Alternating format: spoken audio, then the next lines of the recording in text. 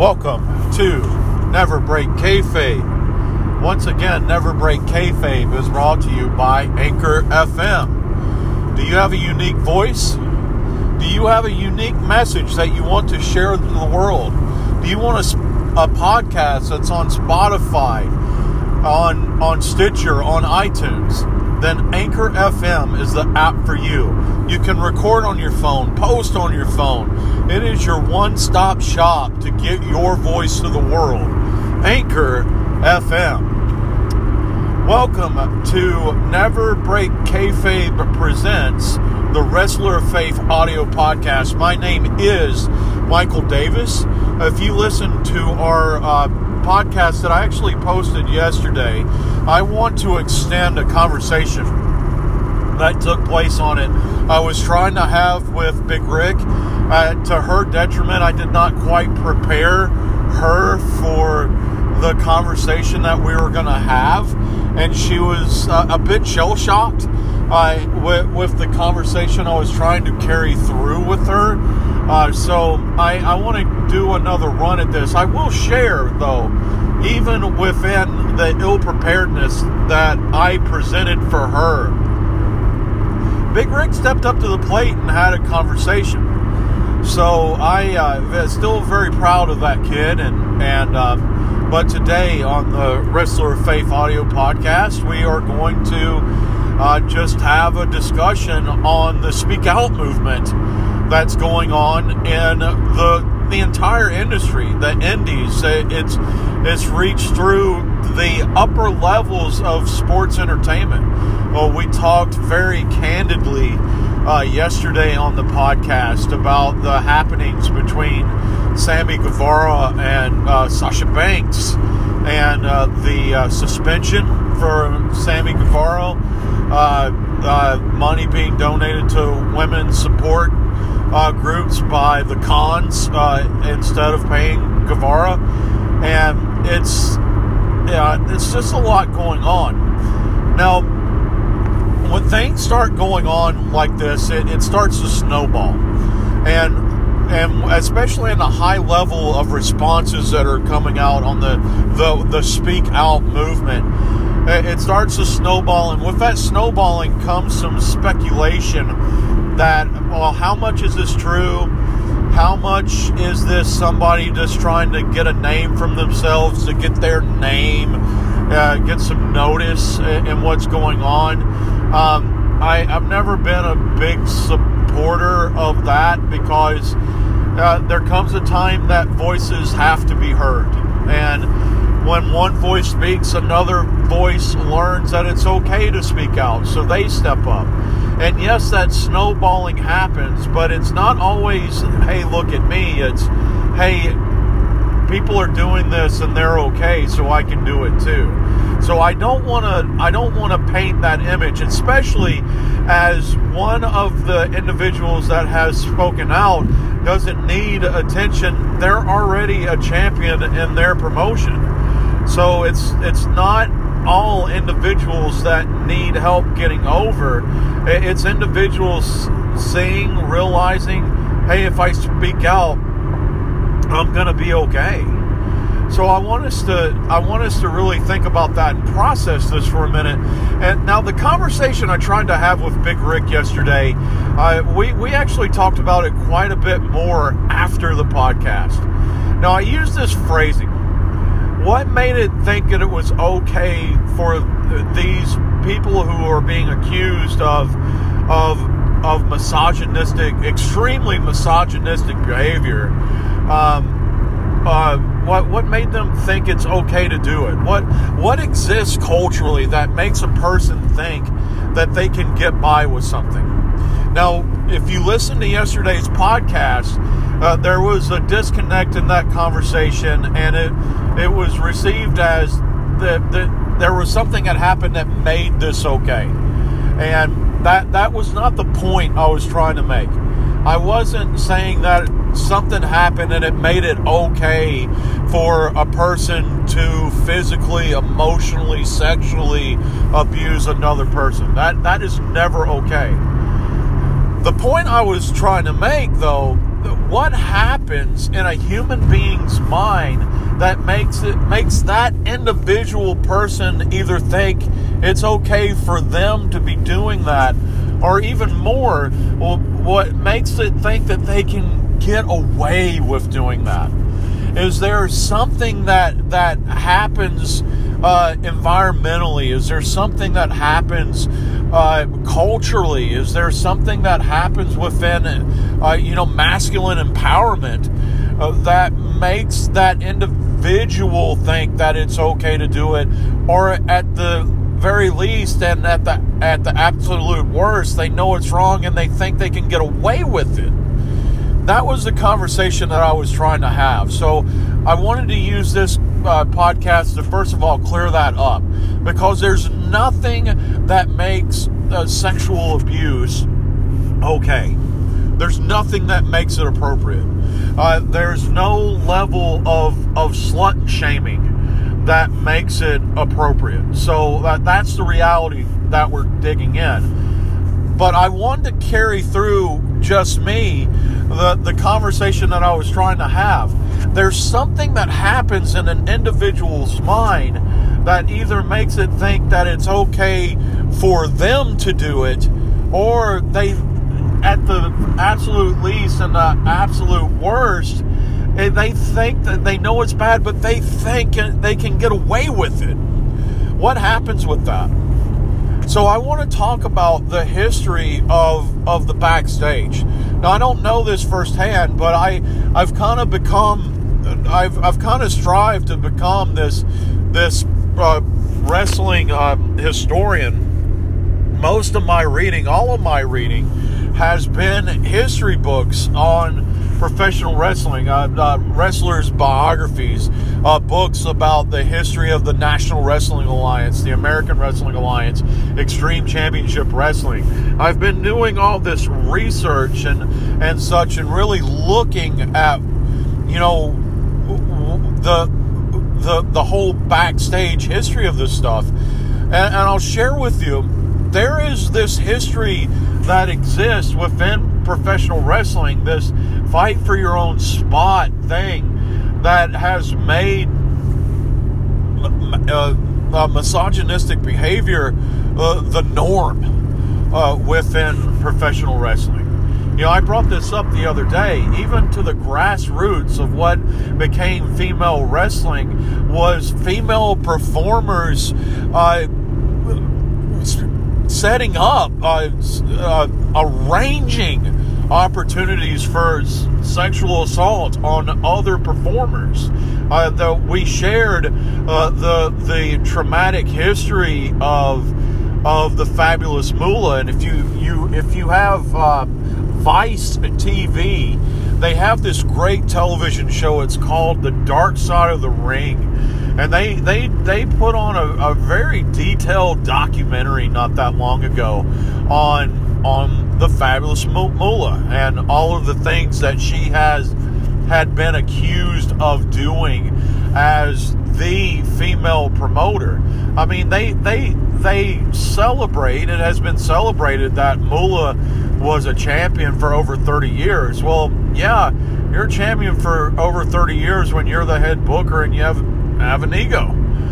So, and all this thing and the power that she had, I mean, that power even stretched into the 80s when that she kind of had less control over the female talent, but she had control somewhere, because before the Montreal screw job that happened to Bret Hart, there was the Madison Square Garden screw job that happened to Wendy Richter, that she didn't even know that she was wrestling the Fabulous Moolah under a mask.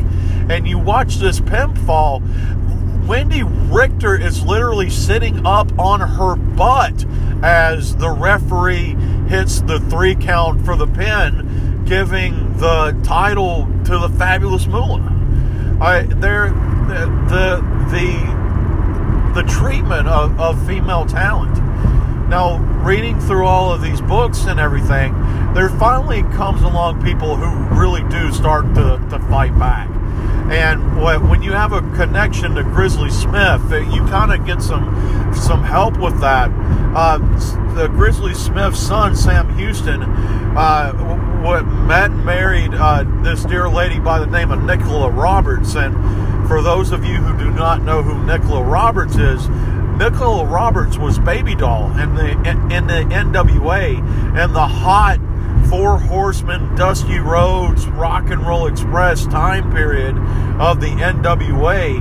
You have this major female performer standing up and confronting male performers in the ring and Baby Doll. And you start to have this shift in the culture with Baby Doll. But unfortunately, the backstage culture doesn't change enough to get it over. You know, the major television station that showed the NWA product, WTBS, over time. And this is not a statement about WTBS as much as it is about Jim Crockett Promotions. There was an NWA women's champion. I can't at this moment tell you who it was, but I can tell you, I can remember one time that the NWA United States Women's Champion, Misty Blue Sims, had one match on TBS. They didn't have the female matches then.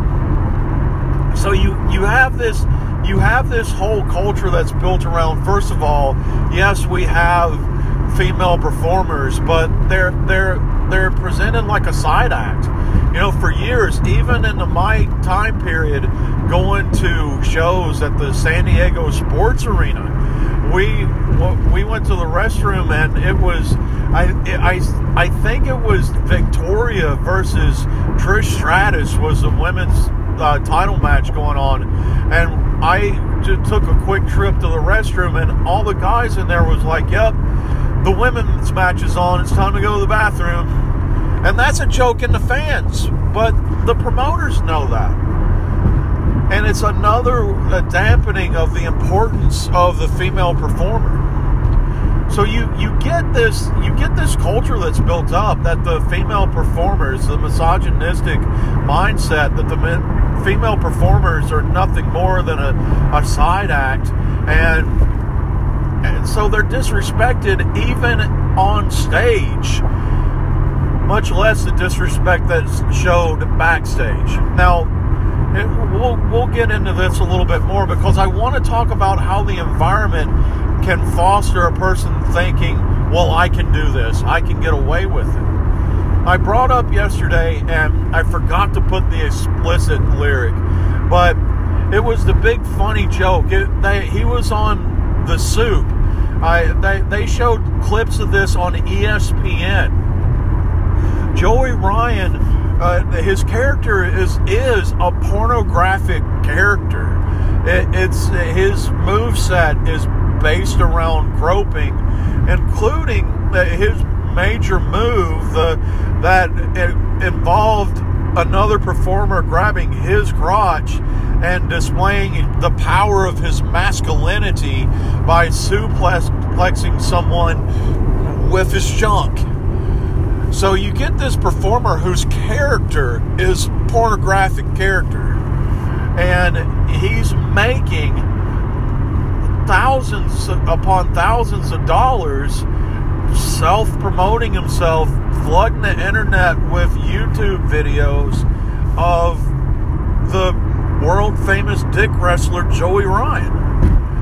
And when that starts to become your character can slip into your reality. And that's something that's talked about a lot in wrestling. There's story upon story of Ric Flair spending himself in the bankruptcy because he's out on the town trying to be Ric Flair.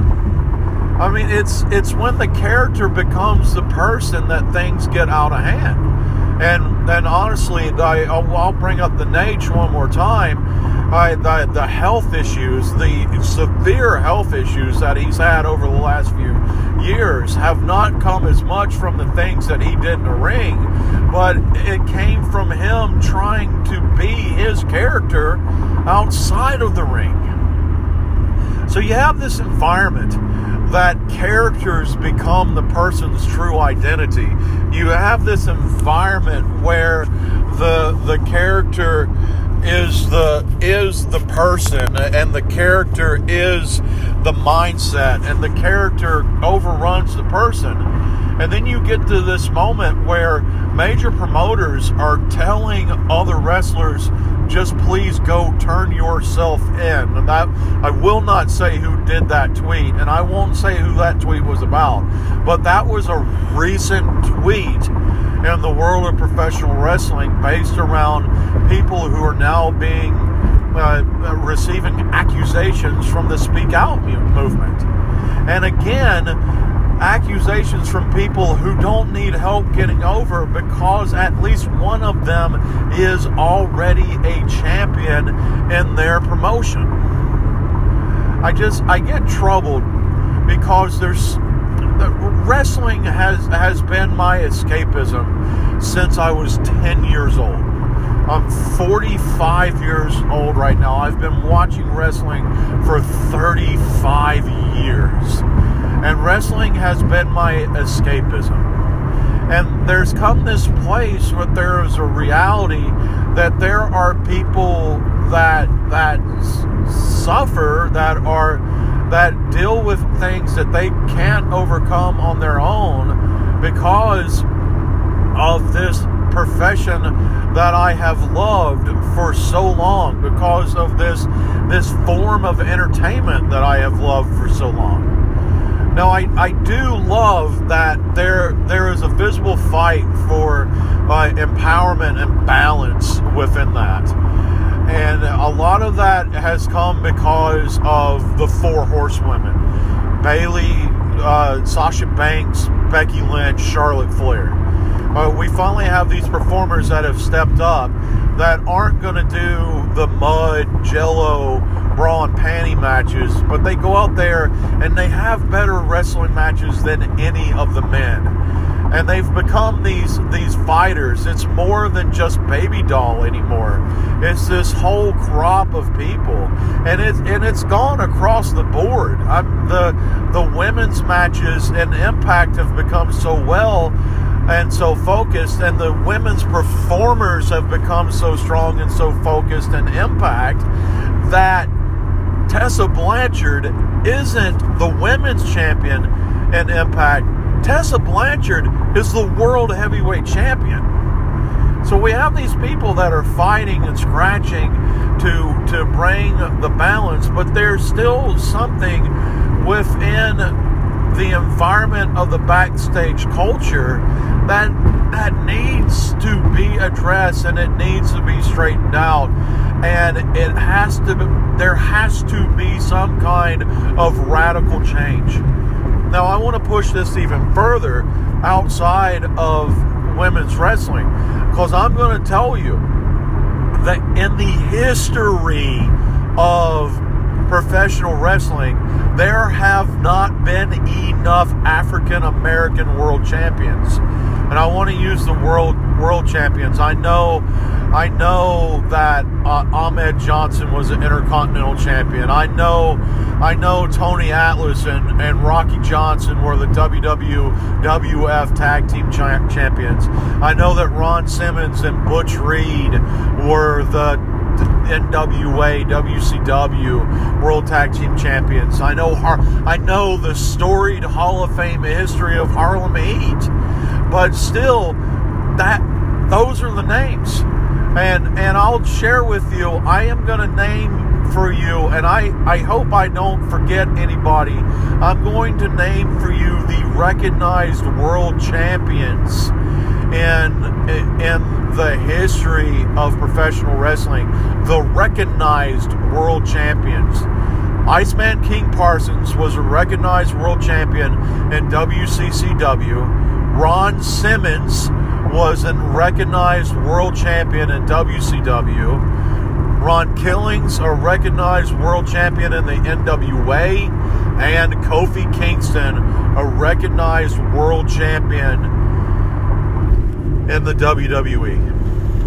That's four names.